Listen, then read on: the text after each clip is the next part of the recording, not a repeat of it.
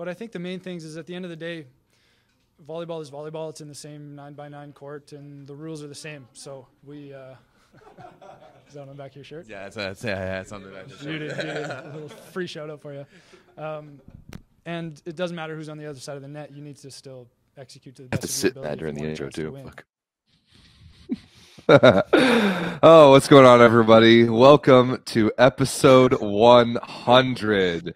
Episode 100 of the 81 square meters of the best volleyball coverage on the internet. This is the 9x9. I'm Rob St. Clair, live from Chicago. That is Everett and Rob, live from Toronto. This is episode 100.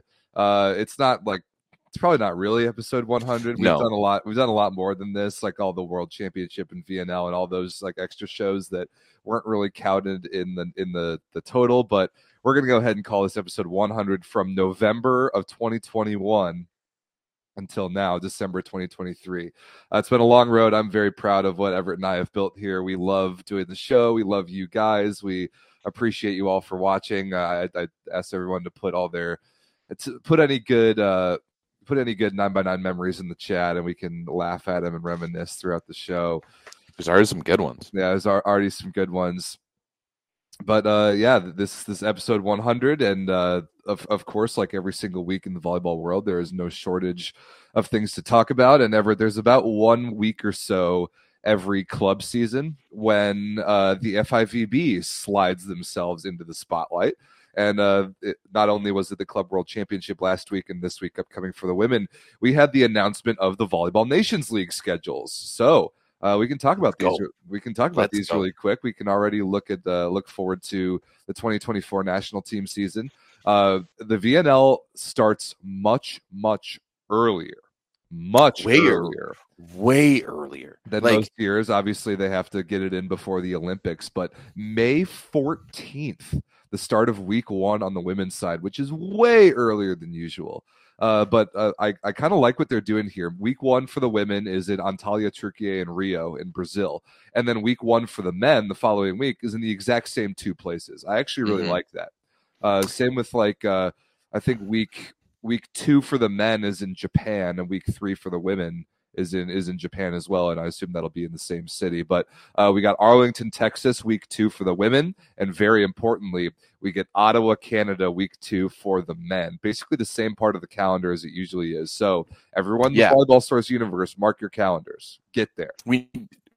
This year, I think Ottawa, like you guys need to come to Ottawa. Ronnie, we're mostly talking to you right now. Don't Cuba be there. Cuba will be there. I mean, the earliness of the schedule really surprises me. It's going to be very interesting to see how that works between, when's the Champions League finals? Like, it has to be, I guess, early May then, which I actually don't mind. Yeah. I've always found it to be way too late. But I like when I look at this, first and foremost, we're going back to Ottawa, my hometown. You got to love it. Rob, we've had some great times there. I've been seeing some maybe criticisms that maybe we could switch up the teams a little bit. There's a few teams that we haven't seen come through Ottawa at all throughout the VNL. And I think it's mainly just Iran, Turkey, obviously. Iran and Japan are the only 2 teams, and Slovenia would be the only teams that we haven't seen come through Ottawa. But it's going to be very similar to last year, which I love. We're going to get the classic USA versus Canada. We're going to get the classic Canada versus Cuba, Argentina, Serbia, Netherlands, France, Italy. And not to mention, Rob, what I'm most excited about this for us going to Ottawa is that it's week 2. Right. We have had that week 1. Maybe not so stellar rosters in the past. Like, we've seen Italy the past 2 years in a row, and we've never seen any of the stars other than like Gianelli. We've seen Poland for a couple times, haven't seen any of the big guys. I think with week 2 in this, we're gonna see some of the bigger guys going up, like especially the Americans. It would make so much sense for the Americans not to send any of the big guys for week 1. Week 2 comes in, it's in North America, quick flight over from Anaheim. Let's get it going. Yeah, so I'm really curious about that, and we'll obviously talk about it a lot more next summer. But remember that the teams who have already qualified for the Olympics, they really have nothing to play for results-wise this VNL. The results don't matter. It's just going to be up to every federation on how they want to strategize it, like what they want to use the VNL for. like even Italy, like the Italian men and women who haven't qualified technically for the Olympics yet, they obviously will via world ranking. So remember in like 2021 in the bubble, which was in Italy, that there was an Olympics that summer, and Italy didn't send a single one of the 18 players the entire tournament on either side. So I'm curious to see how everybody kind of approaches it. And we don't have the schedule yet, but something I'm really looking forward to on the men's side, Serbia versus Cuba. Whenever it is that those two teams play, they're in the same pool week 1 and 2, and actually 3. And 3. They're in the same place in all 3 weeks. Now, they're only going to play each other once, but when they do, it's going to be massive because those are the teams trying to chase each other down for world ranking to get that last Olympic spot. So I hope that it's in Ottawa. That would be insane if we got to see that match. That would be incredible. Overall, Rob, how do you feel about the hosts for this year's tournament? I actually quite like them. You I like mixing them up between all 3 hemispheres. You've got 2 weeks in the Western Hemisphere in Ottawa and Brazil. You've got 2 in Europe, and then you've got 2 in Asia. Of course, we're going back to the Philippines as well. Big shout out to those Filipino fans. We know they're loving them. I got into some discussions over on. This is a random shout out, but I will have to give a shout out to our beach volleyball. They are not the terrible subreddit that is our volleyball. Like they have legitimate conversations over there. And we were talking about the Philippines and they're like, why are we doing VNL in the Philippines? And I was like, well, I would do VNL. Like if it wasn't for wanting to watch VNL, I would do all of the VNL in the Philippines. At least they're going to show up for the games. For sure. Yeah. The crowd's great. I mean, I completely agree with going back there. They've done phenomenal work hosting the last 2 years. The crowds are insane. I like Ljubljana as a host as well. It's cool to see it come to Slovenia. They did a. You don't love that one? I do. I like it. They were so empty for the World Championships last year. So empty. Anytime Slovenia wasn't playing, it was empty. This is why Ottawa's. That's the case for every host site. I mean, no, not in the Philippines. Well, that's because they don't have it. That's because the Philippines doesn't have a team, and I mean, Ottawa. The crowds are okay for non-Canadian matches, but you got to lower your expectations a little bit. There's a few thousand people in the stands for a non-Canadian matches, where there was legitimate matches of the World Championships between good teams that had under 1,000. So I mean, I just hope that the fans in Ljubljana show up a little bit more. That's all I have to say, because everywhere else they will. Yeah, but I like all the sites. I really like Turkey week 1. I like Rio week 1. I like that they're doing those 2 sites for both the men and the women. I like that we're going back to Arlington, Texas. I think they did a good job hosting the VNL final last year for the women, but I do think that kind of gives me the vibe of more of a preliminary round site instead of the finals. So I do like that. I like doing 2 weeks in a row in Japan. They're obviously an excellent event host. 2 weeks in a row in China for the women, I don't love. That's kind of my only complaint. But and then we also don't know where the finals are going to be yet on either side. Obviously, that'll come much later. But it's another thing that's important to point out is that the dates of all this. Obviously, everything's way earlier. Club season is being pushed way earlier. We're way ahead of the game in Champions League compared to where we usually are. That's so that they can get everything done for club, get everything started for national team season, because the VNL finals, the women's ends on June 23rd, 2024, and the men's ends on June 30th. The Olympic tournament starts on July 27th. So the women have just over a month. The men have less than a month between the end of the VNL finals and the start of the Olympics. And that just adds to the intrigue of how the teams are going to attack it, whether or not they're already qualified. So I think that you might see a whole lot of very, very good teams not in the VNL finals, because for a lot of them, I think they might rather take 2 extra weeks off versus play a match or 2 or maybe 3 less than a month before the Olympics. So we'll keep our eye on that. But the calendar being much more compressed is going to be a storyline in all of 2024. I don't know if we'll necessarily see that. I do think that they're in rest versus rust. I would rather see them rest in the first couple. If I was the coach, I'd be first 2 weeks of VNL, maybe my stars aren't playing. Third week, we're going to get back into them. We're going to use the finals as a little bit of a preparatory phase as we move forward. Because the majority of the teams that are already qualified are still strong all the way through their roster, right? Poland can send their C team and they'd still be fine. True. Same with Italy. Yeah, same with Italy. And that kind of goes for both sides on the men's and the women's side. So, yeah, I think it is definitely going to be interesting to see how different teams manage their rosters. Like especially Canada and the USA. How is that going to go down? Because I think that's especially two teams that I don't necessarily think have the depth to rest some of their big guys. And still make the finals. Yeah, but I think either team would probably be okay with that if my understanding of the two programs is anywhere close. I think they would be perfectly happy to, just polish a couple of the pieces of the Olympic roster, especially in Ottawa. Like you'll obviously see the Canadian A team in Ottawa, but I wouldn't be surprised if, like, so where are the other two spots for the Canadian men? They're going to Brazil and Turkey. Philippines. Or no, so yeah, Turkey and Philippines. Turkey and the Philippines. Like, I don't think it's worth sending the Canadian A team to either of those two places. No, I would agree. And same with the U.S. Like, I would be shocked if the U.S. men sent the A team to Turkey and the Philippines. I just don't really think there's a point. I think it's probably just going to be the guys, the Olympians, to take a tune up in Ottawa, and that'll probably be it. And like the women. The women's chase for those last couple spots is definitely more interesting. There's more teams in the mix than just Serbia and Cuba for the men. But even still, like, what are the Canadian women going to do? They basically have no choice but to send everybody. Oh yeah, no. For Canada, it's on the women's side. It's full hands on decks, absolutely. And even when you go to the women's side, I think it's really only between Canada and the Netherlands. I forget. Let me look at the rankings again, because Italy is obviously going to get a spot. So you need to chase down the Netherlands and Japan. Japan still hasn't qualified, and they're but Japan is 40 points ahead of us. The Netherlands is 12. The Netherlands is 22 points ahead of Canada. That's 22.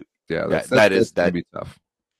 That is going to be tough. We need an exceptional VNL, and they need to kind of lose a little bit. Yeah. Good point by Kenny Diaper in the chat as well. The Olympic seeding, the Olympic seeding won't be set until after VNL, and it's seeded basically by world ranking. So there's going to be some teams trying to move up. There might even be some teams that try to move down, because especially on the women's side, there's going to be a couple very weak pools. Like, there's going to be a great chance that one of the pools is France, because they're going to get the number one seed as the hosts. And then the end of the snake is going to be the African team. And there's going to be one or two teams that are going to try their best to be in Pool A with those two much, much lesser teams. So we can talk about that much more next year. But there's a lot of moving parts to this. Plus, again, if you're a challenger team in VNL, you don't want to get relegated, even in an Olympic year. So there's a lot going on here. Sorry, excuse me. Bless you. There is absolutely a lot of going on here, but I'm excited. I have mixed feelings about VNL. Part of me thinks it's absolutely useless, but the other part of me absolutely loves it, because I'm a volleyball nerd and I just like watching volleyball. Yeah, it's great for the volleyball fan. It's but like everything that goes on off the court, like, what is its purpose really, is kind of where the debate comes in. But I think that's enough VNL talk for now. We'll get back to it next May, obviously. Speaking of Volleyball World FIVB events, Perugia won the Club World Championship. Hooray. Who cares? Round of applause. Who cares? This should have been a more fun tournament to watch than it was. Halkbank Ankara, very disappointing. Somehow Minas from Brazil got to the final, which they did not deserve. They were not the second best team there. Perugia, did Perugia drop a set the entire tournament? I honestly don't think they did. Like, they didn't. They didn't get pushed. Perugia didn't, it wasn't even close at all. The fact that Halkbank Ankara lost 3-2 twice to Suntory. Well, the first time they got 3 dong the first time in pools, and then lost 5 in the bronze medal match. Which you crazy. Have. And Mazursky scored 94 points in the tournament. That is absolutely insane. It was good to see him. It was good to see Dmitry Mazursky again. But I don't really have anything really to say about this tournament. I mean, one pool was significantly better than the other, because the pool was, Sada Cruzeiro didn't even make it out of pools. And Minas from the other pool goes to the final by skin of their teeth and just gets lucky with a much easier draw. But yeah, Halkbank getting fourth is very disappointing. Congratulations to Suntory for winning bronze. I mean, that's nice for a Japanese team. I think that's the first time that's ever happened. But this shouldn't be surprising. I mean, Perugia was by far the best team in this tournament, and I just wish that Halkbank had given him more of a fight. I mean, they played in the semis, and it was a 3-dong, and only the third set was competitive. I mean, it was 25-14, 25-16. Like, come on. Yeah, I mean, I just don't think that, like, the little I saw of Halkbank from this tournament, I don't think that they were taking it too seriously. I think this might have been more for the enjoyment of it all. But let's be honest, this tournament sucks in so many different ways. I don't know why we have it. It just doesn't add anything to the volleyball world. Nothing. The only thing that it added to this year was that it grew volleyball in India a little bit. But I mean, like, they had a terrible Indian announcer on the broadcast who didn't know what they were talking about, which is so weird because last year for the Indian League we had Louis Lett and Keane Michael. Like, what? Where was that? I thought that was going down. I messaged Louis, I was like, "Hey, are you going to India?" He's like, "Nah, mate, it's not me." And I was like, "Well, what are we dealing with? Like, what are we doing with here?" Don't get me started about commentator choices. You're gonna see Rob get all red over there. Oh, great. But I mean, I think this tournament is exactly what it is for teams who are in the middle of their season, who are traveling a lot, and they have to travel all the way to India for a 2-day tournament. The setup looked nice, at least, as it usually does. But classic French Canadian going when you want to just stop talking about something. I like that. Yeah, I have nothing to add to the Club World Championship. I think it adds no value to volleyball. I think that the field is poorly decided upon. I don't think it is at all representative of being a Club World Championship, as its name suggests. It is not even close to a World Championship. And obviously, because the top two teams in Europe, Zaxa and JSW, declined the invite again. That's all you really need to know here, is that the best teams are choosing not to go to this tournament. So good job, Perugia. I mean, I will have to say they looked good, right? They dominated. They dominated. They didn't drop a set. And that's fantastic. Like, that's what I want to see from Perugia, but it's also a lot similar to what we saw last year too. Right. And the other thing that we have to clown on Volleyball World on, as is tradition, is that it is just another remarkably bad choice of the dream team. Kamil Semeniuk was by far the best player in this tournament, like by far. His numbers were just phenomenal, and he wasn't. Not only was he not the MVP, which he should have been, he wasn't even included on the dream team. So I don't know what tournament we're watching out here. Like, I'm not going to claim to have watched every second of this tournament, but it was clear to me who the MVP should have been.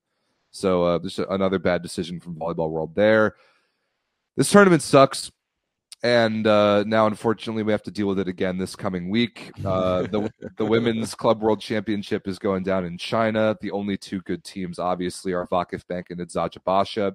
How the hell are we placing a Vietnamese team in this field?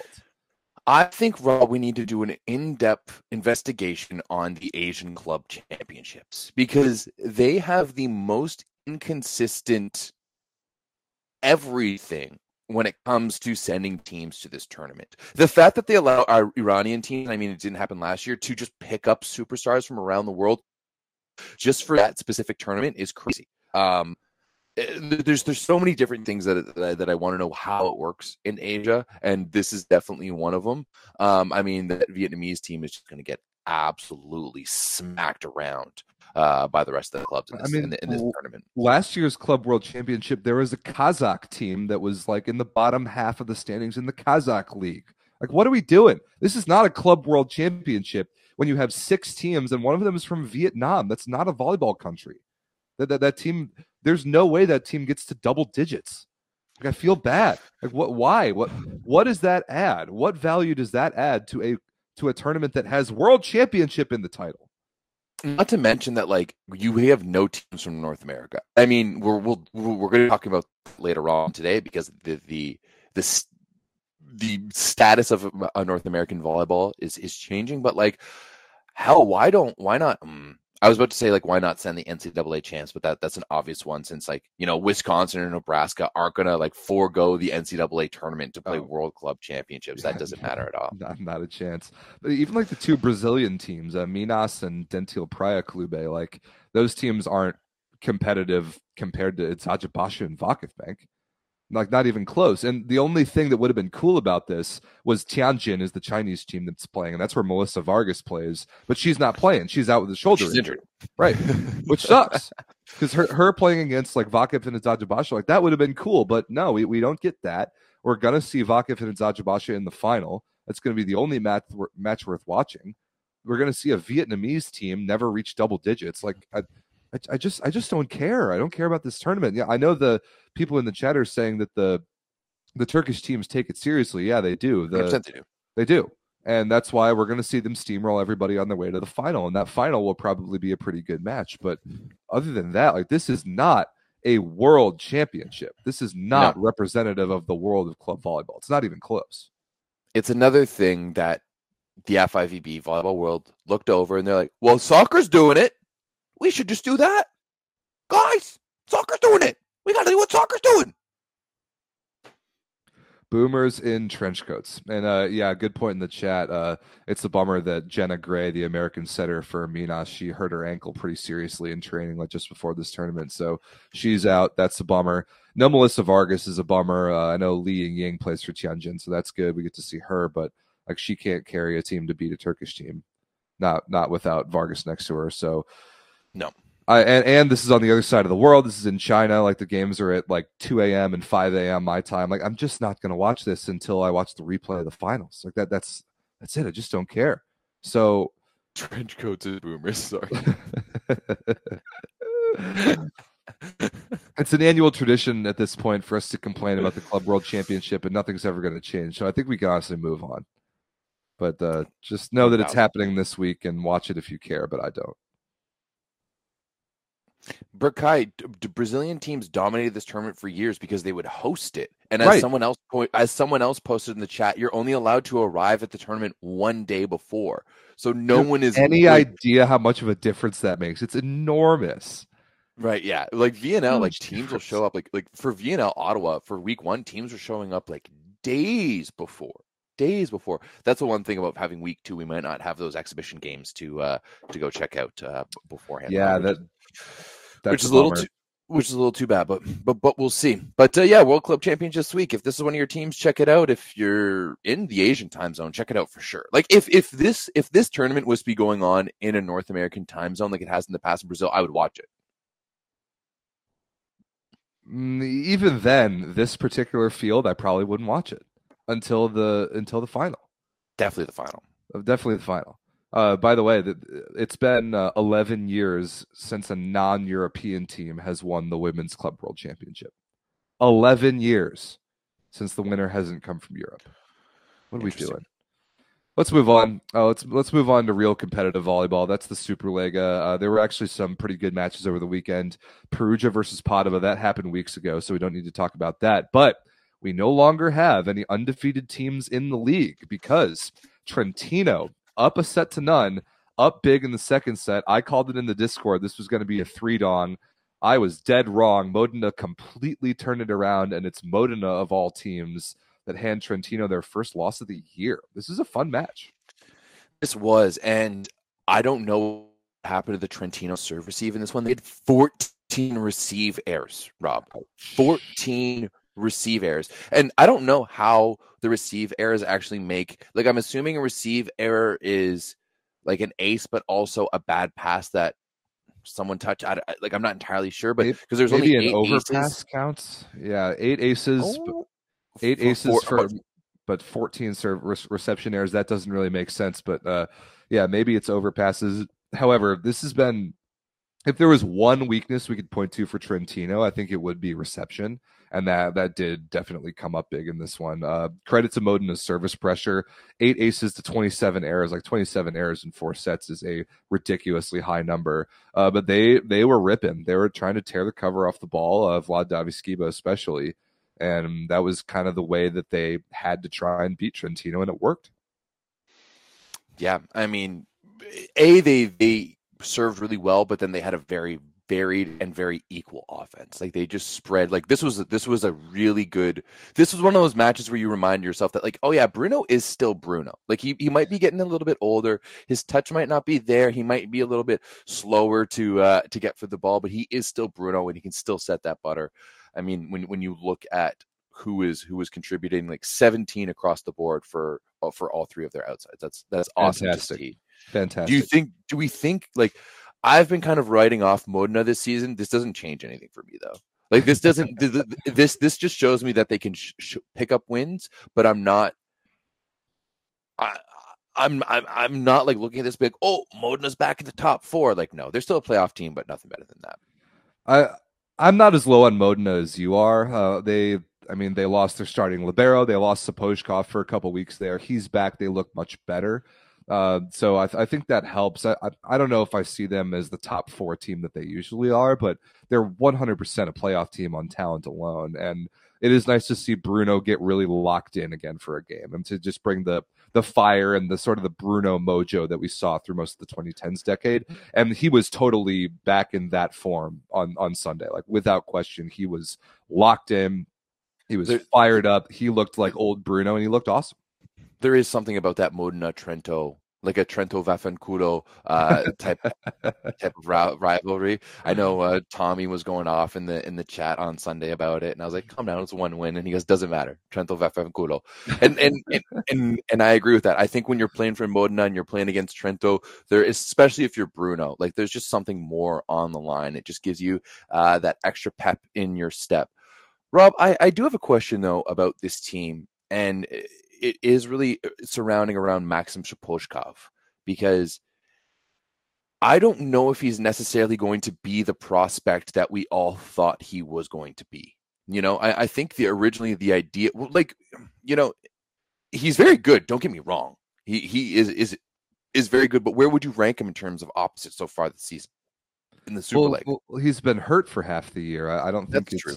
That's true. I don't think it's fair to assess how well he's playing this season. What is undoubtable is that Modena is way, way, way, way better when he plays. 100%. And you need Daviskiva on the left side, instead of having him on the right. And I'm happy that Daviskiva is starting now over Juan Terena. That is a no-brainer. Daviskiva, I think, is. I don't know if he's the best player on Modena, but I do think he's actually the most important. I think he's the most well-rounded and contributes in every phase. Juan Terena not even on the roster for this one. He was not. He was available, so that'll have to be something to watch out for. Maybe some of our Modena friends, Kai and Tommy, can let us know what's going on with Juan Terena over there. Also, no, you do not move an opposite to the middle. That is not a move that exists, unless you're that Masso kid from Cuba who's playing on Friedrichshafen, who's just a true freak athlete. Like Sapojkov, there's not a chance in the world he could block side to side in the middle position. No, I don't know. He's not a good enough blocker. His swing, his swing is a right side swing. For sure. He's a good opposite, dude. Like we were talking to Stephen Marr over the summer in Ottawa, and Marr was like, dude, the angles that this guy creates because he's freaking 7'4", like the angles that he can create when he keeps the ball as high as he can are otherworldly, and I still think that his ceiling is super, super high. So give it another month of him being healthy and starting consistently, and I'll take a look at his numbers and have a better answer for you. Fair enough. The other big one this past weekend, Rob. Verona, a big win, 3-2 over Milan. Now Milan was on a 5-game win streak coming into this one. Verona is 2-6 this season, with their only wins coming over Toronto and Catania. So this was a big win for Verona. Not to mention we got to see Namuri Keita for the first time come in. He came in that fourth set, guns a-blazing, got 3 straight points before he got absolutely shit slammed. But still, like Keita was really, really good. He went 6 for 8 with a block and 9 points in like a set, a set of work coming in, not even a set and a half, because he came off the bench in the middle of the fourth and then played the fifth, right? So like he didn't even have that much time, but he was on the right side in place for Amin, who also had a decent game too. So that was a little bit surprising for me. But Verona getting a big win at home, and they needed one. This win might have saved Stoichev's bacon for a little bit. Yeah, it did feel like the Verona needed that win desperately. This was fun to watch. It was great to see Nomori Keita back, and like back in exactly the Nomori Keita that we really like to see. 100%. Just high flying, banging balls, running around, celebrating, like flapping his wings like an eagle. It's awesome. I love to see it. So good for him. Good to see Francesco Sani again. Actually came off the bench at outside hitter and put together a pretty good match. Zavaronek started and was not very good. I just think that this was a case of Verona needed this match more. They were at home. Keita came off the bench, was a big spark down the stretch, and I'm not worried about Milano. I think they're going to be fine, and they weren't bad in this match by any means. Actually, I thought Marco Vitelli. No Ishikawa for Ishikawa. Good point. Yeah, he was on the bench and he was available. He was on the roster and he was suited up, but he was like in tracksuit sitting on the bench the entire time. Yeah. And there's no doubt that even if you have Kaczynski and Ahmed Guerrejo out there, like Ishikawa is still your guy. Ferrer Riegers had a pretty good game. He's still a little bit error prone. He made 5 unforced errors, got blocked 3 times, 16 for 39. They have no problem giving him a lot of volume, but I actually don't mind that, especially early in the season like this. You let Derlich come in off the bench a little bit, but he was bad, 1 for 7. Riegers, he's young. He's still unproven. He needs a little bit of time. Let him swing away. Like, I'm sure if you're Milano, you would much rather lose a 5-setter like this in the first half of the season, let him have a little bit of that growth. And then I'm sure you're confident that result might flip itself on its head when it comes to the second half of the season. For sure. And predictably, without Ishikawa, Milano's reception numbers dropped significantly. So that's not surprising. And I want to give Djuric a break because think about when he comes in a double sub, he's getting the ball from Nicola Zonta, who is far worse. True. Far worse at backsetting than even Paulo Porro is. So also shout out Agustin Loser, 9 for 13, no errors, and 7 stuff blocks. 7. The guy is awesome.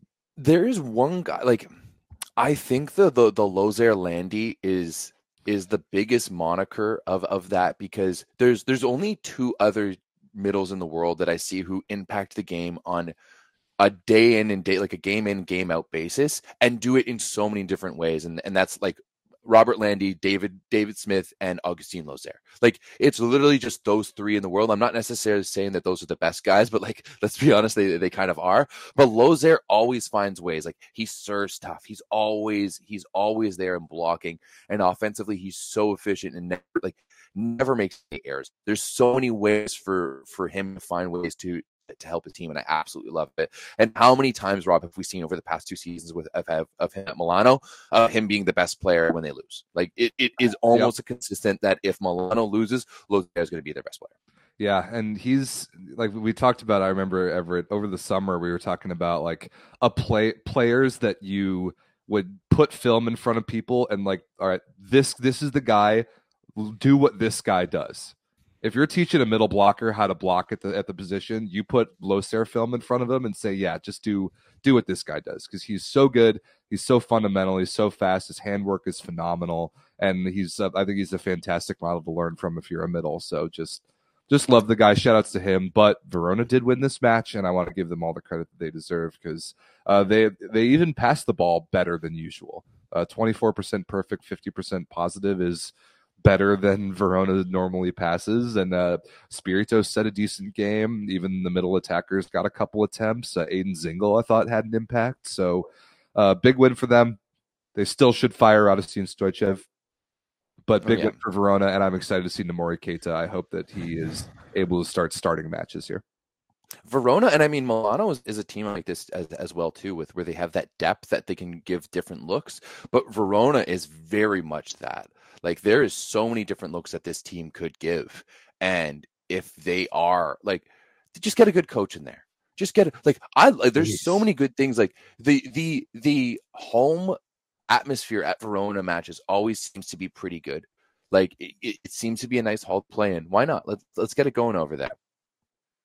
Yeah, I mean, this was a match of the 2 biggest cities in Italy that have Superlega teams, which is cool. And the atmosphere brought it. I like that. Verona does a good job with their in arena production, and the crowd was good and the energy was high. Just get Stoichev out of there, and you've really got something, Yep, absolutely. Is there anything else you want to talk about this week in the Superliga, Rob? Everything else was all pretty pedantic. Perugia Padova already happened a while ago. The other one are all 3-1s. Civitanova, Piacenza, Monza, all picking up wins against much lesser teams. Against inferior teams. Yeah, that's exactly. I don't have any more to add, but we can look at the standings really quick because now that there are no longer any undefeated teams, it's Perugia at the top of the table. They've got Trentino by 2 points, and then a pretty big logjam from like 3 to 6, even 3 to 7 with Milano starting to pick up some points after Porro was hurt the first bit of the year. But Padova is actually in playoff position right now, which is kind of crazy. I think now that after Verona picked up that win and Keita's back, I think you're going to start seeing them kind of climb up the ranks a little bit. Personally, I hope they don't. I hope they suffer a few more losses. We can get Stoichev out of there, get someone good in, and then they can make it back up. To me, there's a very definitive line between 8th and 9th. For sure. Right? And like maybe 7th, because Padova and Verona are kind of like going like I would expect Verona to pull ahead of Padova and Cisterna, but we'll have to see. Yeah, Padova is a good club with that makes the most out of a lesser budget. Verona has much more of a budget, much more talent, but an idiot as a head coach. So I do expect that the talent to prevail sooner or later. And yeah, there kind of is a line between 8 and 9. Looking at the Lega Volley Femminile, I'm annoyed, man, because the Lega Volley Femminile Instagram used to post these beautiful like score graphics of all the results from their weeks, and they looked really nice for the show, but they've stopped doing that for some reason, so I have to screen grab the results from the league. The only matchup that was really good was Scandici beating Novara, and honestly, credit to yesterday? Yeah. It was yesterday. Yeah, it was a Monday game. So credit to Novara actually for taking a set after getting stopped 25-11 in the first. But 3 points to Scandici, and then Firenze beating Chieri in 5 was the only other kind of notable result this week. It's a little sad what's happened to Novara. Like, they've been such a team. Like, they've won Champions League in the past decades, and they've just slowly kind of had Paola Egonu on their team when they did that. They did have Paola Egonu on their team when they did that. You're not wrong. So, yeah, interesting, but a bit of a down week in the Super Lega Femminile. Big shout out to Busto getting a nice win over Bergamo, though. I know it doesn't really matter in the grand scheme of things as much. And also Firenze taking down Chieri. Nice. Yeah, that was cool. Must win for Busto. Bergamo just fired their coach. They're struggling. You got to win that one. And yeah, good point, Berkay. Thanks. Akimova, the Novara opposite, was hurt, so she didn't play, which explains a lot. And actually, the fact that Novara took a set makes that even more impressive. Nice little bounce back there. You get slapped in the first, and you come back hard in the second. Slapped hard in the first. That is. Yeah, those are looking like Perugia's World Club Championship numbers over there. Okay, speaking of the women's side, we've got Champions League, because last week was week 4 of Women's Champions League. I wouldn't blame you at all if you didn't watch any of this. I certainly didn't, because like we've talked about, 4 out of the 6 weeks of Women's Champions League are probably not going to be very good. This was one of them. Really nothing interesting here. Łódź needed 5 sets to beat Prometei, which is not great. Everything else was pretty lopsided. Now, however, we are 4 weeks down with only 2 to go before the new year, which is crazy. Like, we're talking about the calendar speeding everything up to be able to condense everything in 2024. Check out some of the standings here. Group E in Women's Champions League is by far the most interesting. It's the Le Canet, Alba Blaj, and LKS Łódź pool. And even Prometei from Ukraine is not bad. Like, they're able to steal some games. Alba Blaj has more points, but less wins than Le Canet, so they're in second. But this pool is kind of a bloodbath and might produce that one third place team that is going to make it out. So I'm kind of interested in this pool of how this is going. But I'm looking at the rest of the pools right now. Everything else is chalk. Everything else is not interesting at all. Like, no. Pool A, Malonza, Vakif, obviously. Pool B, Scandici, and Zaj Basha. Pool C, Fenerbahce, Łódź. I mean, kind of Potsdam too. Pool D, Corneliano, Zhezhov. Like, obviously, there's just no drama anywhere except for Pool E, kind of. And even then, they might still get 3 teams out of it. Yeah, well, I mean, I would expect them to get 3 teams because there's no definitive team who I know is going to win all the games, and no team has won all the games, right? Like, no team has gone perfect. I would like to see, it's a little too bad that we don't have, like, I would like to see maybe one of the German teams get through. I think we've seen that in the past few years, whether it's either Potsdam or Stuttgart, but both of them are up against some tough battles there in Pool C and Pool D. I would expect to see Łódź and Lechena come through and like to switch that up. You know what I mean? Yeah, probably. And there's 2 Łódź teams, by the way. There's LKS in Group E and Budowlani in Group C. That's where Mac May, the American, is playing there. Potsdam could catch Budowlani Łódź in Pool C. That's possible if we're trying to find a place for a German team. But yeah, there's just really, it's just not that interesting, man. I wish it was. Yeah. I wish it was more interesting, and it will get interesting when it comes to playoff time, like we keep talking about. But right now, it's just not that interesting. Yeah, no, it's not. So I was just reading Burkai's talking about how, don't forget, Vargas is going to come back for Fenerbahce, but I don't know if that's guaranteed. Yeah, like we don't totally know that, I don't think, and we don't know if her shoulder is going to be healthy. If she has a torn shoulder like that, like, and you're in the Olympics, exactly. If she's got like a legitimate shoulder issue, and yeah, you're trying to have Turkey do damage at the Olympics, I don't know if she should play at all this club season. No, I would assume that Santarelli is telling her the same thing. I would assume that the Turkish Federation is telling her the same thing as well, right? Let Exashabasha and let Vakif Bank, where they have foreigners on the opposite, go out and tire themselves out. You can rest up, Vargas. 3D chess right there. Yeah, 100%. Hundo P. Well, that will get you in for another good week of Champions League. Do you want to touch at all on the men's? Yeah, this is actually a pretty good week of men's Champions League. We've got a couple bangers. There's actually a match starting in about 15 minutes. Olympiacos taking on Ziraat Bank. So there's a couple Tuesday matches this week. Don't watch Mosaic versus Lube. Do not waste your time. But and if Olympiacos doesn't show up, I mean, they got 3-donged by Rusalari last week, so maybe they won't be much of a match for Ziraat. But tomorrow, Resovia versus Trentino. That's a huge one. Very excited about that. Very excited to see what sort of fight Lundberg can put up against JSW. I'm actually pretty excited for Piacenza versus Berlin. That could be a low-key good game. Zaxa versus NAC Rusalare. I mean, we'll talk about Zaxa in a bit, but they are big time struggling right now, and that's kind of a trap game in Belgium. And Halkbank versus Benfica on Thursday. Halkbank, it's in Ankara, but just flying back from India, taking on a Benfica team who is feisty. That could be a little bit interesting. So I kind of like this week on the men's side. Well, I might have to go check Bet365 and see what that spread on the Roselair Zaxa game is, because that could be a big upset. There could be some serious value if you wanted to bet Rusalare there, because I don't know what I'm seeing from Zaxa right now, man. We'll talk about him in a bit in the Plusliga. Also, Milano and PAOK Thessaloniki going down today in the CEV Cup. That's going to be live on the CEV YouTube channel. At 1 p.m. Eastern time. Yeah. How about that? That is tomorrow, if I'm looking at it correctly. No. Yeah. Oh yes, sorry. It is tomorrow. It is tomorrow. I apologize. We've got CEV Cup. There's some games today.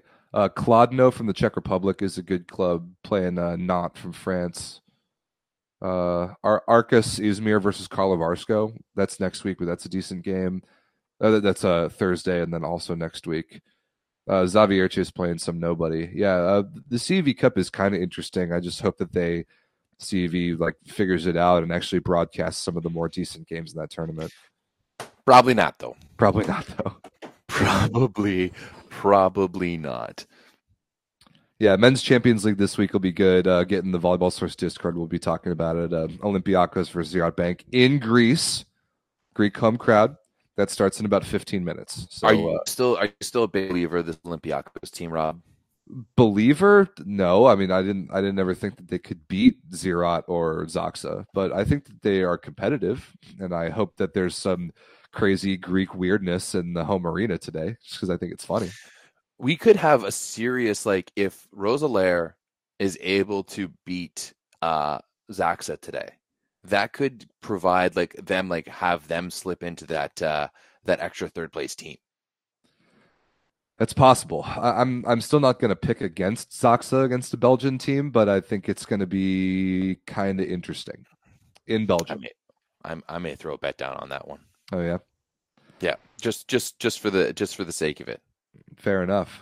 So we'll talk about the Plus League in a second. But before we do that, a couple important things to talk about. The first is thatvolleyballstore.com. Remember the new URL, thatvolleyballstore.com. Everett, tell the people.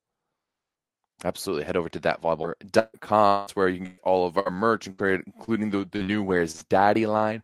That one might have been the most successful ever. Like, you guys really showed up to pick that one up, so we really appreciate you. Head over to thatvolleyballstore.com. They made me change. They didn't make me, but to renew that volleyball.store was going to be like over $100, and it cost me $12 for that volleyballstore.com. So I was like, this is a no-brainer. We're going to switch up the URL for that. That's where you can get all of our best gear. We got the 9x9 square. We've got the Where's Daddy shirts, all of our best 9x9 stuff. So head over to the store and go over and check that out. And of course, as we mentioned, our new favorite shirt is the Where's Daddy shirt. And Rob, where was Daddy last week? Let us know, where was Daddy last week? Our favorite segment where we hide Daddy Stankovic, our absolute hero. We hide him somewhere in the show, and you guys all try and find Daddy. Last week, we were talking about the Club World Championship, the men. And this was a very hard one. Daddy was very small and pretty well concealed here. We can zoom in for you. Bang, there he is, inside the Sato Cruzeiro logo. So only a couple of you found Daddy this time. Our guy, Gabriel Brinchman, a new name. He found Daddy. And then a comment that I thought was really funny. Asin Moto said, "I saw the pinnacle of man in the Sato Cruzeiro logo." So I like that. Yeah, you understand what we're doing here. So that was where Daddy Stankovic was. He is hidden somewhere in this show as well. If you find him, make sure you wait until the live stream is over. Comment in the main YouTube comment section with a timestamp of where Daddy Stankovic is, and you can get a shout out on next week's show. So that's our favorite segment. Celebrate our 100th episode by going to thatvolleyballstore.com and picking up some Daddy Stankovic merch. Real quick, Rob, it's interesting that Olympiacos is hosting that game today. Their soccer club has been forbidden to play with fans for the next 2 months because of clashes with police. So this is just like, I have friends who've played in Dude, I have friends who have played in the Greek league, and they're like, oh yeah, like Olympiacos versus Panathinaikos, like, it's two clubs that really hate each other. Like, you're going back to serve and they're flicking like cigarettes and joints and stuff at you. Like, Greece is not an easy place to play. It's beautiful, but it's not easy. Wow. Yeah. That's chaos. But no, let's be honest. Alafia, volleyball, no one cares about volleyball enough to get into like clashes with the police. No. You know, like, I feel like if there was anywhere that happened, people would just laugh at the volleyball fans. Be like, who cares? Sad but true. It is fully true. Like, no one cares about volleyball enough to go that off on it. To riot in that way. All right, let's move on. Let's talk about Poland. I think we should spend a bit of time on the Plus Liga here because it was a fun weekend. And once again, another previously undefeated team loses. It's actually a match. No more undefeated teams. No more undefeated teams. That Yashimsky and Warszawa at the top of the table. Both of them now 10-1 after a 3-1 Warszawa win on Sunday. This was a very fun match to watch. Yashimsky destroyed them in the second set. It wasn't even close. It was like 25-11 or 12 or something like that. That was an absolute beatdown. Let me look. 25-11, not even close. Warszawa ended up pulling a lot of the guys and kind of punting the set, but then they came back with a vengeance. 1 sets 3 and 4. Even Linus Faber got in and had an impact. This was a very, very fun, high-level game.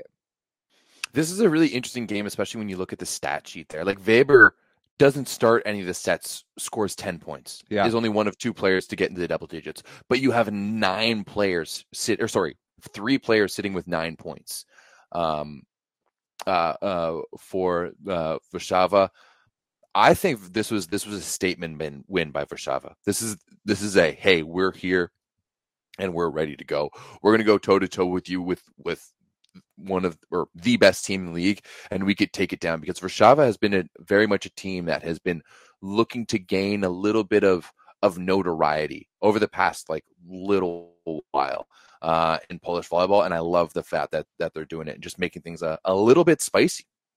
Very spicy, because like you said, Artur Szalpuk was basically the only complete or remotely complete player for Warszawa this game, and even his numbers weren't that good. 10 for 28, 7% efficiency, but yeah, he put up double digits. Weber was very good off the bench, but Bolange wasn't very good. Tilly wasn't very good. The middles were good, but this was a scrappy, gritty, figure it out kind of game, and Warszawa and ends up beating JSW somehow, even though Norbert Huber blocked 11 balls. 11 blocks. That's crazy. Look at the hitting and efficiency numbers though, Rob.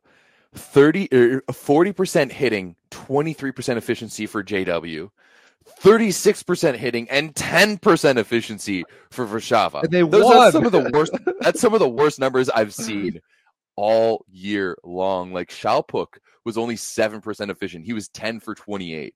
That is really bad. This might have to be one of those games that I go back and watch if I can find it, because it's Bundesliga games, just because it looks like it was so sloppy, so sloppy. It was fun. It was kind of a rock fight, which is a type of game that I like to watch. Jean Patry was bad.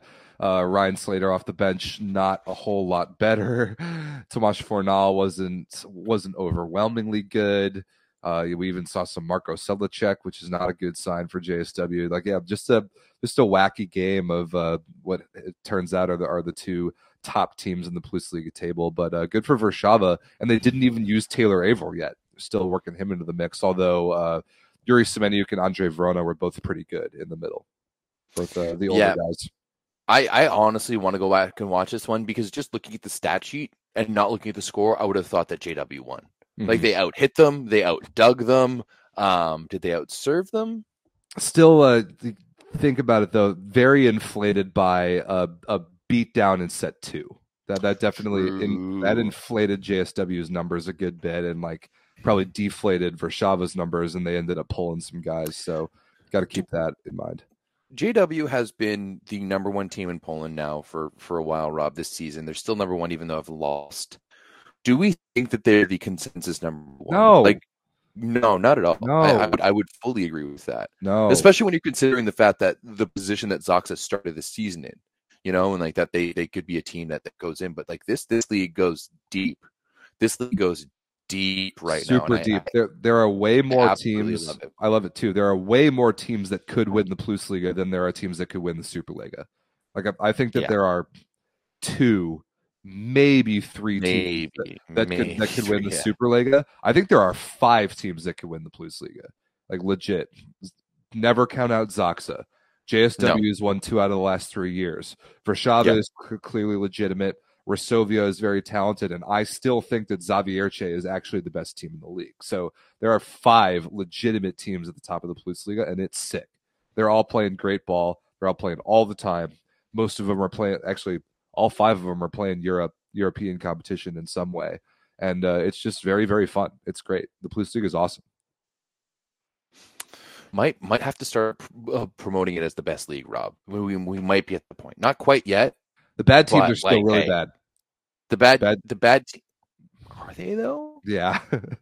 Now, what are we talking about? We'll touch on it in a second. Radom, who's the worst team in the league, just picked up some of their their 3rd point of the season by almost beating Resovia. But before we talk about that, I do want to talk about Gdansk three-donging the corpse of Zaksa. And I won't even call this Zaksa because there's no way you can call this Zaksa when you look who showed up for this game and who was on the roster for They this only game. dressed 10 guys. Crazy. I like the first time I opened up this stat sheet, Rob, I literally like pressed on it and I was like, oh, it just didn't load again. So I like refreshed it and I refreshed it a couple of times. No, that is not the case. We had Kluth as their leading hitter in this one with 16 points. We did see Marcinyanus, who started the match, but then came off the bench, and then we never saw him again. Radslav Gil started the second and the third. Takvam was in the middle as well. No David Smith, no Bartosz Bednors. Slivka was really the only guy, and he was passing terribly. Yeah, really bad. And didn't hit well either. 10 for 24, 28% efficiency. His passing, 31% positive, 0% perfect, while getting aced 3 times. But on the other side of the net, Gdansk just coming through with a solid game. Savicki, 21 points. Yeah, really dude. Nice match from him. Mikołaj Savicki is having himself a really, really good year. I like that outside duo a lot. He's like a big high flyer, heavy arm sort of guy, and across from is Jan Martinez, the little Argentinian who just like chisels people and passes the ball. And I like that team well. That they haven't even really been needing Lucas Kampa, and then Kevin Sasak, their opposite. I think he played in like the Czech Republic or something last year. Yeah, back in Poland, he's having a good year. I mean, 18 points this one. He was okay efficiency wise, but like Gdansk after last year losing Bolanj and losing Luke Perry are way better, way higher in the standings, just playing better ball than I thought that they would be. So good for them. Yeah, this is a very good win. And I'm also happy that they just took it in 3. Like that's like I think Gdansk is one of those teams that they're always ready to pounce and always ready to make you pay. Like and they were in control. I mean, 2020, 21. Like that, I mean, that I would expect them to be in control. Yeah. When you look at the rosters that both of these teams brought out, and like this Gdansk roster is still very good. Like I would say that they are just on the outside of the top 5.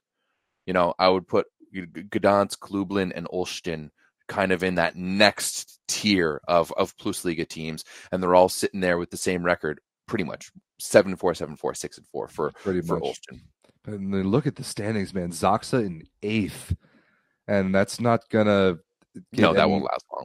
It won't last, but it's not going to get any easier for them either because, like, you can't really take any days. I mean, clearly you can't take days off in the Plusliga because they just tried to, and they got 3 donged by Gdansk. This week, definitely no easier. They play Champions League tomorrow, and then they play Warszawa on, I think, Friday, maybe Saturday. Friday. It's the bottom of the battle of the bottom between Radom and Katowice. Ugh. That's a gross game. Yeah, Saturday.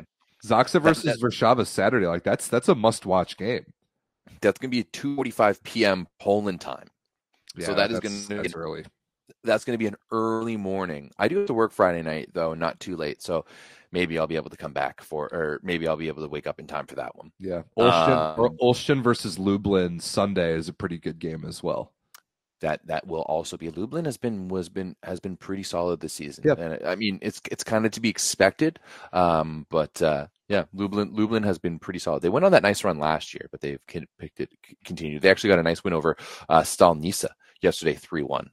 Our friend Michał in the chat says 8,900 spectators in Gdansk for the Zaksa game. That's awesome. Awesome. Absolutely. Love to see it. Absolutely love that. It's a beautiful arena to see full too. It is a great arena, and that's an incredible number for a regular season game. Very impressive. Is that the best arena we have in volleyball?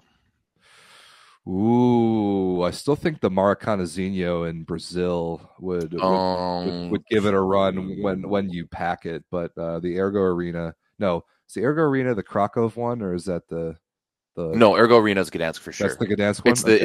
It's the big one with like the big pillar in the corner that they wrap. Yeah.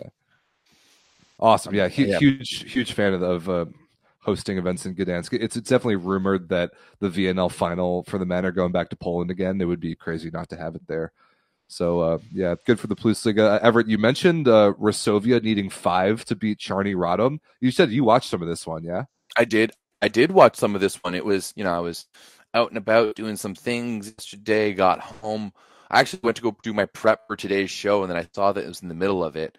And Radom going to 5 with Resovia. Now, Resovia didn't have TJ DeFalco, and for me, this team is way different without TJ DeFalco. They don't have an attitude. They don't have that chip on their shoulder. They don't have a player to just kind of shovel it to. And he's gonna figure it out. Like, obviously, Boyer had to lead the way for them. He was pretty good. He had 29 points, but very good. It was actually Aquaman leading the way in this one, 30 points for Radom. He went 24 for 43, 42% efficiency though. He only got he got made one forced error and got blocked 5 times. Of course, that's to be expected from Aquaman. He is still watching him on the he looks like a high school volleyball player. Right, like he doesn't wear full ankle socks, but he doesn't wear full high socks. His shorts are a little bit longer than most players. He's got like the long hair. He bunches his jersey up like an old school, like a high school player too. Like, he just doesn't look like he should be a high level volleyball player, but he absolutely is. Resovia without TJ was struggling quite a bit. Brody Hofer was really good in this one. He dropped 20. He was really good in the 5th set, 13 for 28 for the young Canadian. I do think Resovia was pretty much in the lead in the 5th. They really took it in, but then there was a 3-point run for Radom where they really started to come back, and they cut that lead to 2. And then there was a play where Drizga was pretty much on the other side of the net. He fell over the center line, had put both of his hands across the center line. He bumped the middle player, so the middle player had to back off. No call on the play. They gave the point to Resovia. Brody actually ended up putting it out. When they did the replay, Rob, you could clearly see him bump the middle. The middle moves back, and then they freeze framed it where he's sitting with 2 hands on the other side of the court, where the middle player is like backed up, and they said no touch. And they went on, and then of course Radom's coach. I think that if that hadn't happened, there was a potential for Radom to come back. Maybe I think it's a little bit, but it was a terrible call by the Plusliga, and it was like the same thing that's happening in the NFL and the NBA now, where you do the video and the video clearly shows that something was wrong, and then they're just freeze framing at the wrong points. Just too many trench coats and boomers out here who don't know technology. But as are all of our Radom fans in the chat were saying, like, good 1 point for Radom, because they are coming up to a massive match against Katowice this Friday. That is a battle of the bottom in the Plusliga. Both teams with 3 points, both teams sitting at 1-10. We'll have to see how it goes. You know, I love a relegation race, Everett. You do love a relegation race. I love a relegation race. I hate that center line call. I hate that it's only about where your feet are and not like where the rest of your body is, or if you're interfering. Like, if you tackle an opposing player but your feet are still on your side, that should obviously be a violation. Very stupid. If at any point the opposing team player needs to change what he's doing, even if it's a step back, it should be called differently. For sure. Just absolutely terrible. And yes, Kenny Diaper, I did steal trench coats and boomers from you. I thought that was funny when you said it in the chat earlier. So I decided to jump into it. Rob, looking forward. We talked about some of the matches this weekend. Also, Katowice against Radom on Friday. Saturday should be a pretty good one. Zaksa versus Warszawa, JW versus Suwałki, Częstochowa versus Cooper and Lubin, whatever. Yeah. Skra versus Zawiecie. Skra has some upset potential sometimes.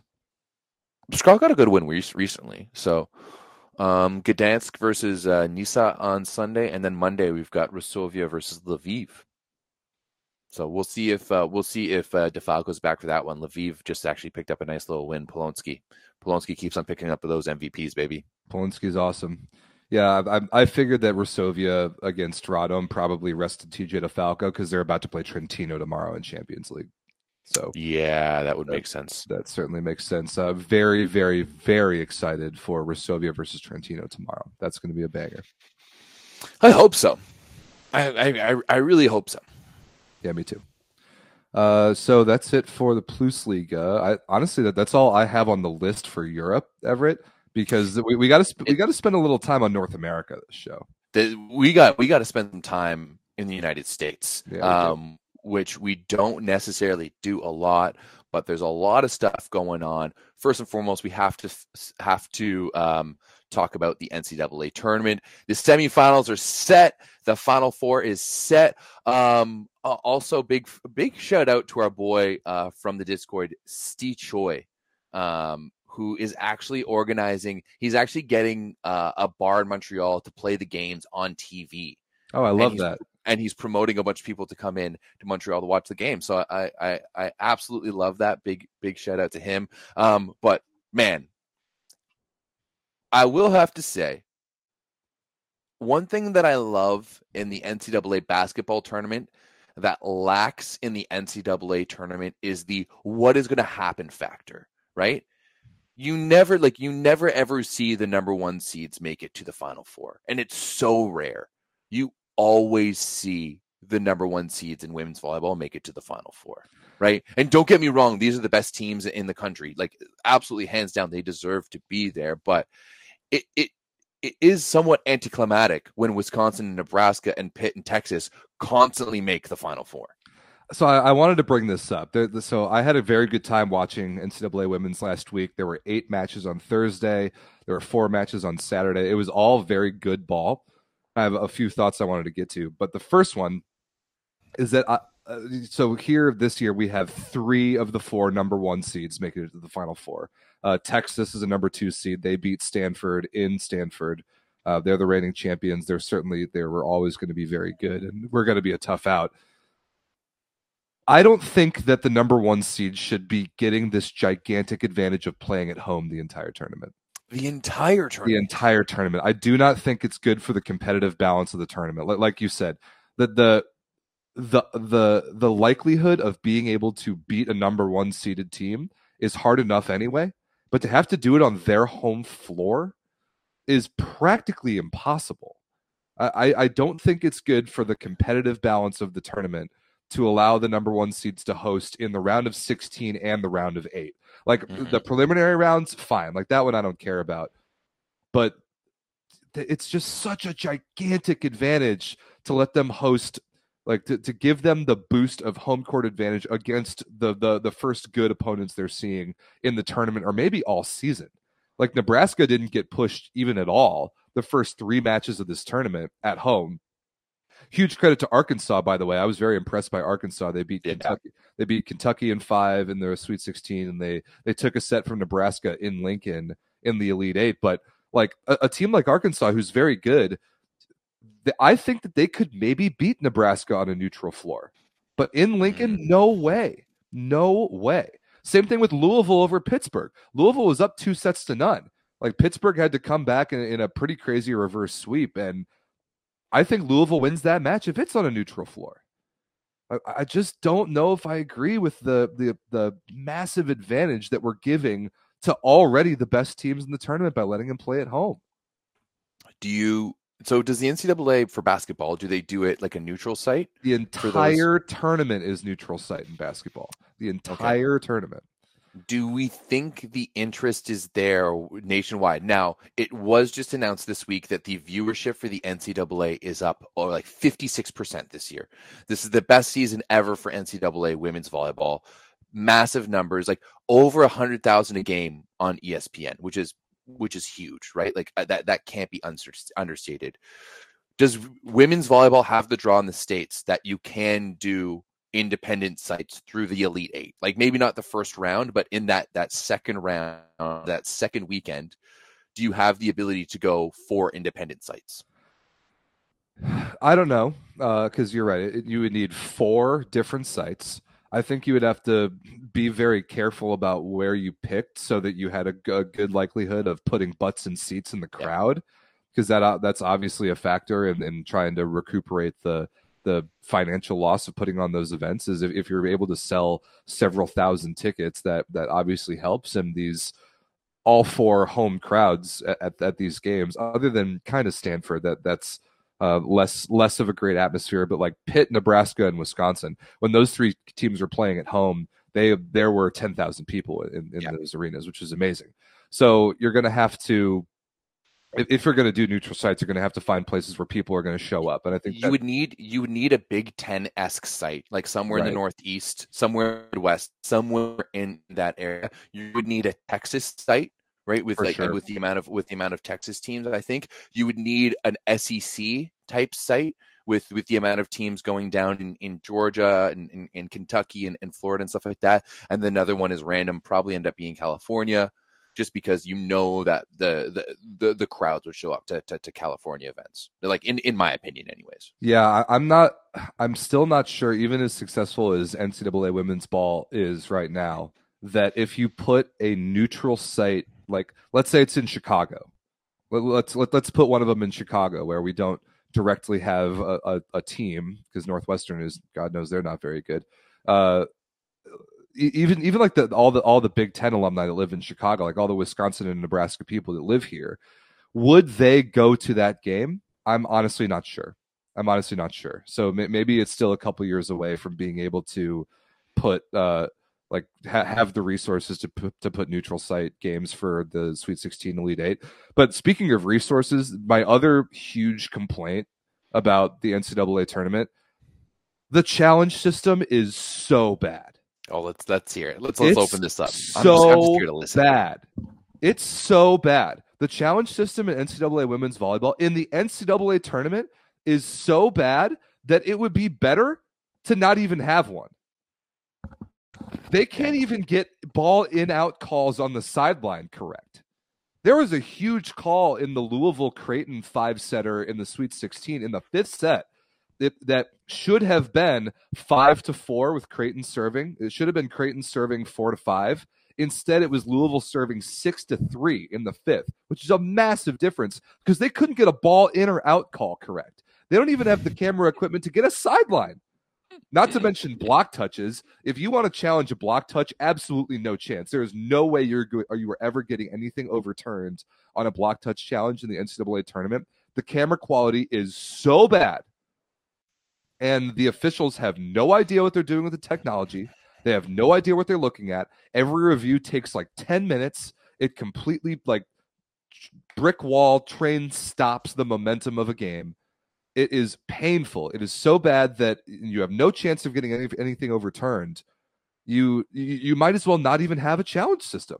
It's so bad for the product and for the quality of volleyball that's going on otherwise to have a challenge system with cameras from the year 2005. It's crazy to me that we can't figure this out. It's crazy. It doesn't even have to be like the Bolt 6 or Hawkeye or whatever that Volleyball World has been using or whatever the CEV uses. This is not that hard. You need like 4 cameras, one on each line, and like basically 3 cameras looking at the net. I've seen Everett being at events with his phone, following along to plays with Everett's iPhone, where we're able to definitively see block touches on an iPhone camera. Get one talented human being following the ball, and you have every like conclusive replay that you'll ever need. Why can't we figure this out? NCAA, if you need me for this weekend, I am available. My fee is it's going to be $1,500 a day, which really isn't that inexpensive. Of course, it's really not that expensive. But you know what, Rob, you're right. At the First Point Challenge last year in Austin, Texas, I was filming clips on the sideline and was able to go into my camera roll and slow it down and find the touches and the in-outs before the Volleyball World guys were. So the fact that the NCAA VNL, you were doing the same thing. It was easy. It was crazy. It's easy. I still don't get it. My favorite one is when the XFL showed up a couple years ago, and they were able to do replays perfectly fine because you had someone who was under the age of 80 running it. It was pretty good. It is too bad that's what's happening at the NCAA women's volleyball tournament. You know, is just like, this is the pinnacle of our sport in North America, and it should, like, I've talked about it for the past 2 weeks about how this is the best of the best. Like, this is the best to watch. It's the best of experience. So I haven't been able to consume it because it's strictly for, I could, but I would have to spend, it is technically on TSN. If you're a Canadian fan and you want to watch the NCAA, I may see if I can get some kind of free thing going on for this weekend, because it is on TSN Plus, but it's an added payment. So for our Canadian fans who want to watch this weekend, it is very tough to watch outside of the States. I know there have been a lot of people struggling with it, which is a shame, because there, especially with so many non-American players very prominently featured in NCAA volleyball, men's and women's, it's a shame that people from outside the United States aren't really able to watch. But for all the complaining that I'm doing, these matches have been awesome. These have been really, really, really good games. All 8 matches on Thursday, like in that round of 16, I'd say like 6 of the 8 were incredibly fun to watch. There were a lot of competitive balance, a lot of back and forth, not very many 3-0s. It was nice. Like in the round of 8 on Saturday, there were no sweeps. That's awesome. Love that. That's fantastic. Just competitive ball across the board. But for as good as this product is, there are so many easy fixes to make it better. So many easy fixes. I would fully agree there, Rob. But let's touch on a little bit of what's going to come up this weekend. We have I've got the 2023 bracket up when I want the 20. No, I'm just stupid. Nebraska versus Pitt, Wisconsin versus Texas. Are we just expecting a Wisconsin versus Nebraska final here? Is that what we're expecting? I'm definitely expecting Nebraska to beat Pitt because I think they're very similar. They're both young. They both have pretty good arm talent on the wings. Nebraska is way better in first contact and block defense, and I think their transition game is probably the best in the country with like mostly freshmen. It's insane how talented they are. Wisconsin, Texas on the other side, I think is actually going to be very competitive because Wisconsin might be the best blocking team in NCAA history. It's crazy how many balls they block per game. It's like demoralizing. The match they played against Penn State on Thursday, they blocked. I should have looked up the number before the game, but while I was watching it, they had 17 blocks in less than 4 sets. Like it was an outrageous number of stuff blocks that they have. Obviously, Anna Schmeck, the Canadian, being 6'9", helps. But Texas is the reigning champions, and they have a lot of firepower and physicality, and Maddie Skinner is their best out-of-system attacker by far. That match could be very good. I wouldn't be surprised if Nebraska beat Pitt 3-0, but I would also not be surprised if Wisconsin versus Texas went 5. I think that match could be very good. I will pick Wisconsin because I really, really want to see Nebraska-Wisconsin in the final. All Big Ten final. They've split the 2 previous games this year. That would be so much fun. So, Rob, my other question for you, since you're much more involved in the NCAA than I am, you've worked with a Big Ten school. You went to a Big Ten school, worked with a Big Ten school. I do think that having that home advantage in the tournament is a consistent thing. Yet, are we just not at the point in women's volleyball where there's that many elite teams that there's some, because like we see the same teams over and over again. And while I do think that home court advantage makes a difference in the tournament, you need to get that home court advantage. And it's always the same teams getting the home court advantage. So do we just see that, the top programs have the monopoly on best players? Are they just why is it that, despite how popular women's volleyball is in the States, how big it's been growing, we're still seeing the same teams at the top all the time? Well, yeah, I mean, that's just kind of the nature of NCAA sports. That's what happens in every sport at the NCAA is the best programs continue to recruit and develop the best athletes. And it's basically like a rich get richer situation. Now, there's not the money in volleyball or like lacrosse men's is a good example, or soccer or whatever that there is in football and men's basketball. But even still, like the best university programs are always going to be the best because they're able to pull and attract the best talent. That's no surprise. Pitt is a but in like the basketball, like you don't see, like even if Kentucky's the best program, like they don't make it to the Final Four of the Elite every year. You're like, that's because of the magic of the parity of a 64-team single elimination tournament when there's chaos and I think neutral site definitely is a factor, but there's a lot more weird random variance in basketball. Volleyball is there is definitely a drop off in the elite caliber of athlete in women's volleyball past like the top 5 teams, especially on the wings, and especially I think there's a big drop off in setters after the top like 8 or 10 in women's volleyball, and the ability to actually score points out of system, like to take legitimate point scoring out of system swings, is something that very, very few teams have. There aren't that many teams that hit over 150 efficiency out of system in college volleyball, and that's because there just aren't that many athletes that can do that, and those athletes go to the same teams every year. Okay, fair enough. Well, that's also the substitution thing. It's actually kind of worth talking about while we're talking about the product. I want tell the people again, Everett, why you think 15 substitutions and the libero can serve. Why do you like that so much? It prolongs rallies. It gives you for more game. You get people in there. Like, I think the way indoor volleyball is going, we should go more towards football, where we have dedicated, like, highly specialized people, right? Like, we already have that for so much of the game. Why bring it through? Like, also, like, when you're looking at this, like, if you're looking to a 5-setter, how many times is the worst ball seen in a 5-setter? Because teams are and players are gassed, right? Like, there's so much playing time. Like, while you don't necessarily exude as much energy in volleyball, like, you may have to play longer than other sports when you're looking at like basketball or football or stuff like that.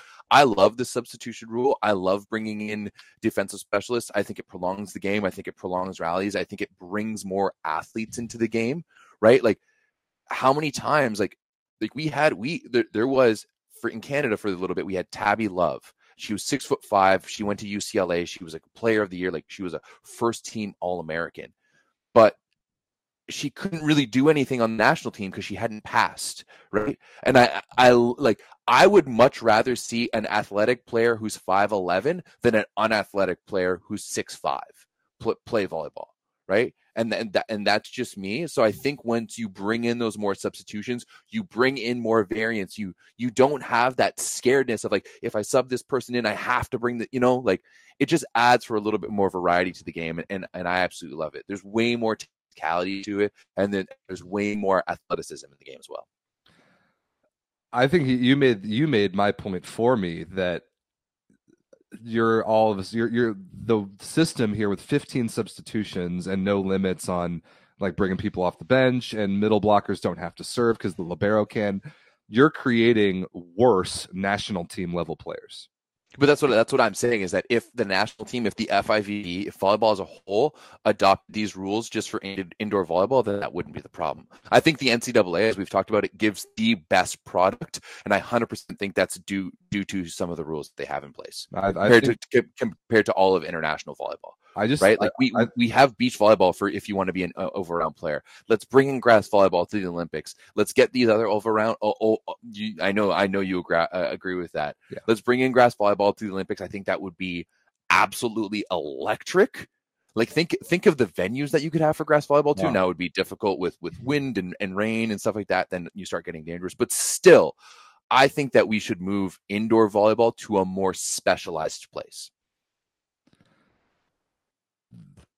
I don't. Right, like if that was the standard at international volleyball, like, you guys would be golden, right? We already are.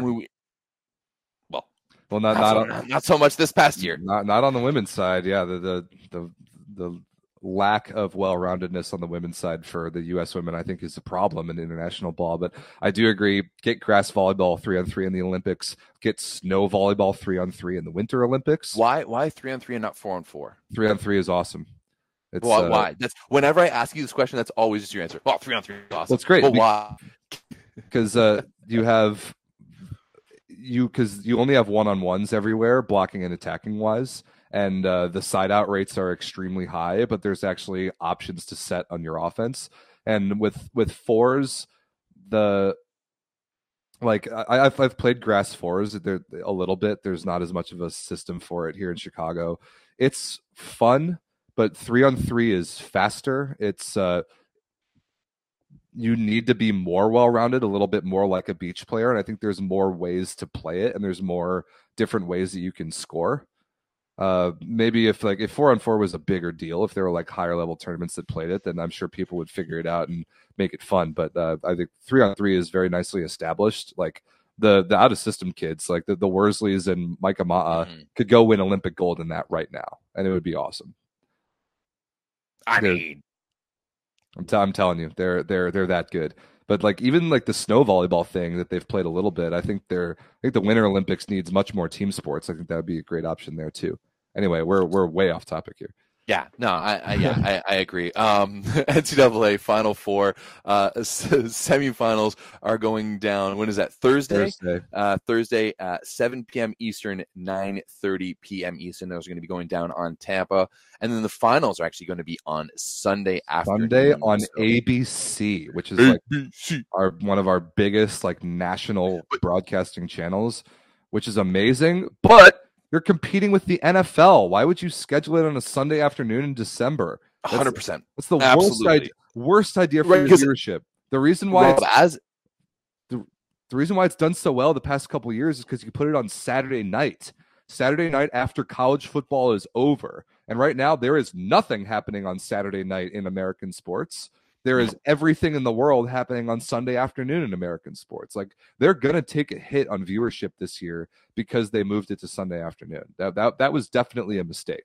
And I'll obviously be tuning in, but like the rest of America, everyone else in America will choose the NFL over women's volleyball. Yeah, for sure. Is there like a streaming option for ABC or no? Probably, because ABC and ESPN have the same parent company, so it'll probably be like viewable on ESPN's streaming platform, but I don't know about outside of the US. I really have no idea. Okay.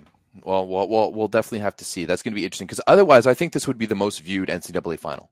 Like I still think it could be, but you're really fighting for TV space. At least if it was, I really hope it's streamed because then you could put it on the laptop and you can watch the football on the TV. Like, what's your setup going to be? I can't wait to see what your setup looks like on Sunday. What time do the Packers play? That's a great question.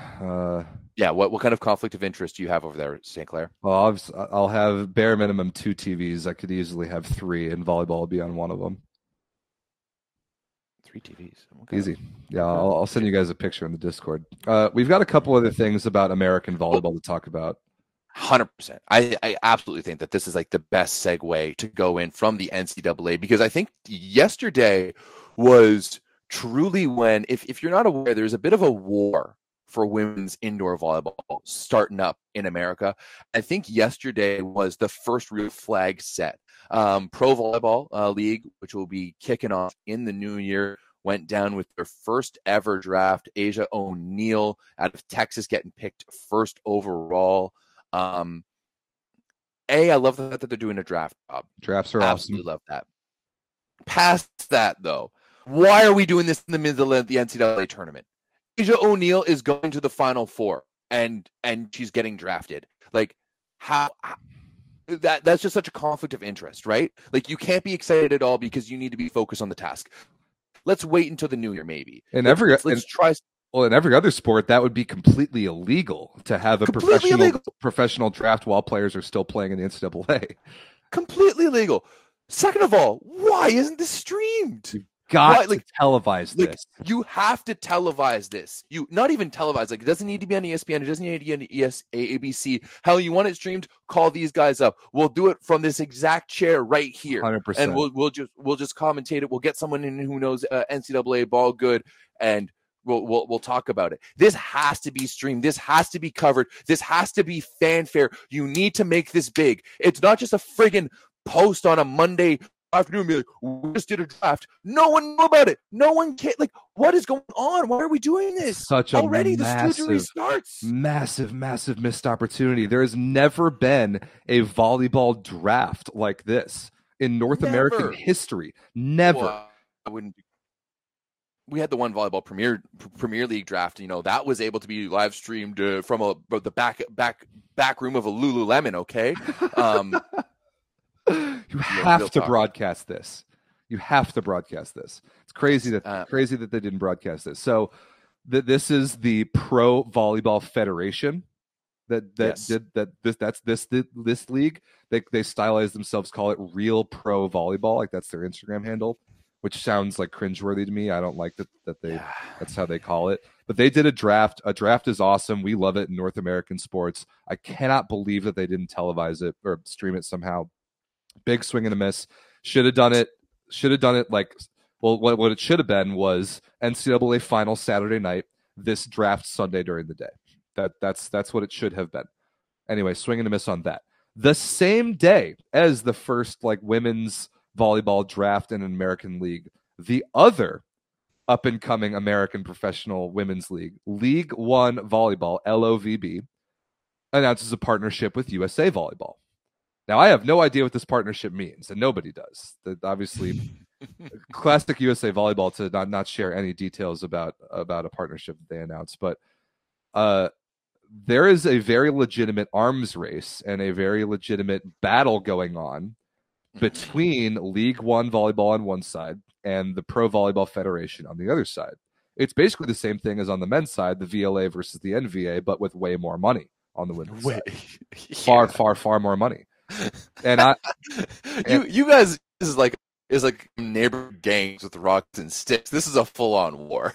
And so I'm going to be making a full video about all of this, because right now there are 5 entities doing quote unquote professional volleyball in the US. 5. That's insane. And there's only real 2. There's 3. 4 of them are doing women's in some capacity. So I'm going to make a video about this, but in summary, League One has existed, at least publicly, for much longer, but they're not playing volleyball at all until 2025. They've taken far longer to get things going, and they're kind of going for the club model where League One, the entity, has been buying junior clubs and is going to attach the pro teams to the junior clubs. The Pro Volleyball Federation is completely different. They've just been sort of popping up these pro-only franchises, and they're playing in only a couple months. So they're already in like mini camps. They start in January. Yeah, they have rosters, like they're ready to go. And so there's a lot of different things going on, different approaches. Yeah, the Pro Volleyball Federation is the one that, like, Joe Burrow, Jason Derulo, Kevin Durant, like, they've invested in teams. And the League One is taking much longer, but also League One has the deal with USA Volleyball, whatever it means. And all of the top level American Olympians are all linked to League One. Yeah. All of them. Not to mention, they also just signed Barbolini. Like, Barbolini is going to be coaching. Massimo Barbolini is coaching in League One. League One. And now, first and foremost, I have to say, I've heard some people say, there shouldn't be competing entities. You should just all work together. No, absolutely not. This is the best case scenario for volleyball. And Rob, I'm sorry, I don't consider the VLA as being in this arms race for women's pro. For women's, no, not at all. Not even a little bit. There's a 3-way arms race. AU Sports got it going during the pandemic. They aren't relevant, in my opinion. They're not real. I think that they're going to fizzle out of volleyball and just kind of 100%. Hand it off to these other two. In the next few years, we're going to see AU fizzle out, in my opinion, and it's going to be between League One and Real Pro.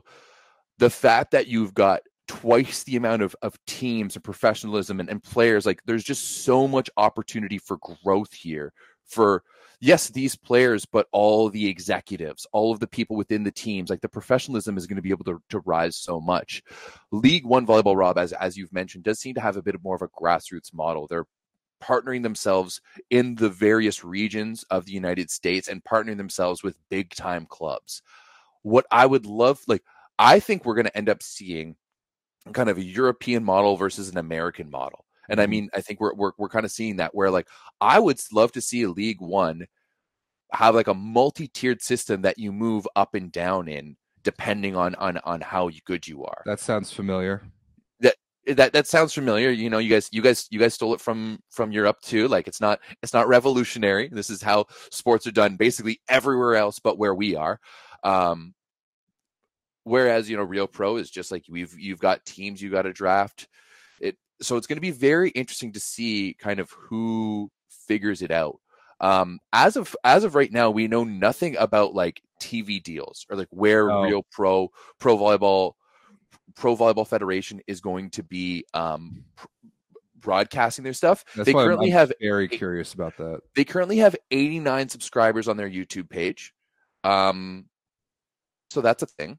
There's more of you watching right now than Real Pro has on YouTube. So that just kind of is what it is.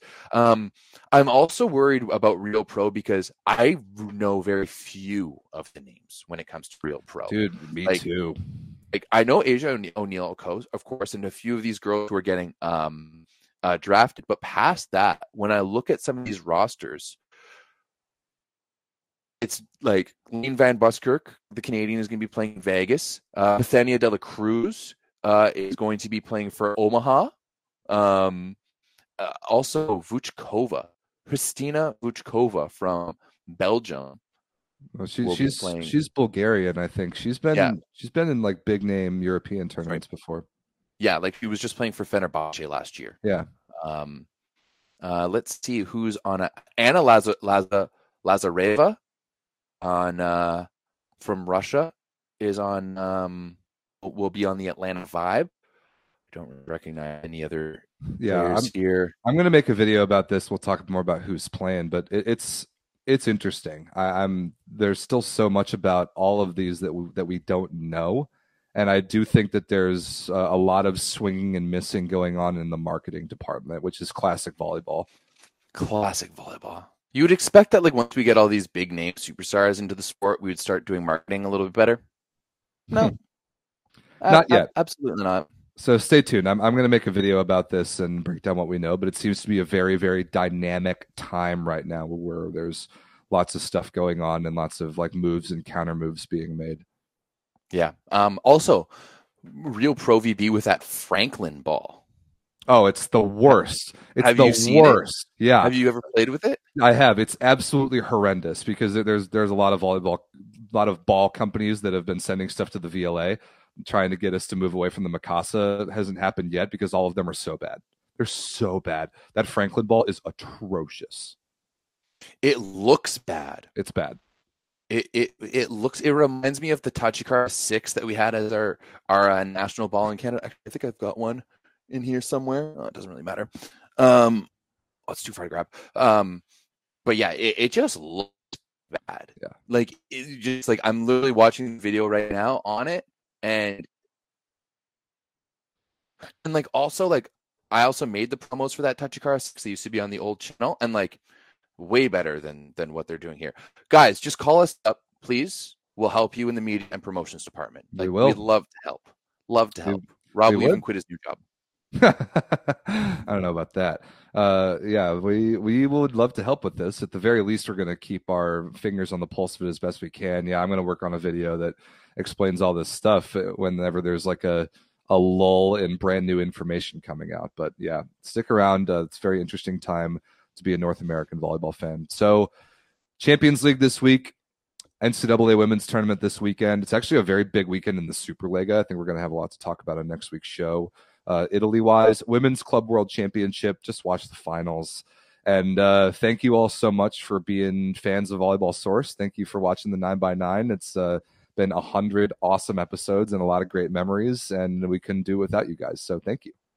Yes, we love you all. Thank you very much for tuning in week by week. We can't thank you enough. It's been awesome. This isn't technically the 100th episode. Probably sitting around 150, I'd say. When you consider are we considering like we do 2 days during VNL? Yeah, we do. So that right there is like 12 episodes that we've done. Plus we might be looking closer to 200, Rob. It's a lot, but we're going to celebrate anyway. So thank you guys. Join the Volleyball Source Discord. Links in the description. Hit up thatvolleyballstore.com for some merch. And don't forget to find wherever Daddy Stankovic was hidden in this episode. Absolutely. Thanks a lot, guys. Head over to thatvolleyballstore.com, and we will see you next week. Same time, same place. And we will see you this weekend as well while we watch some ball. Peace.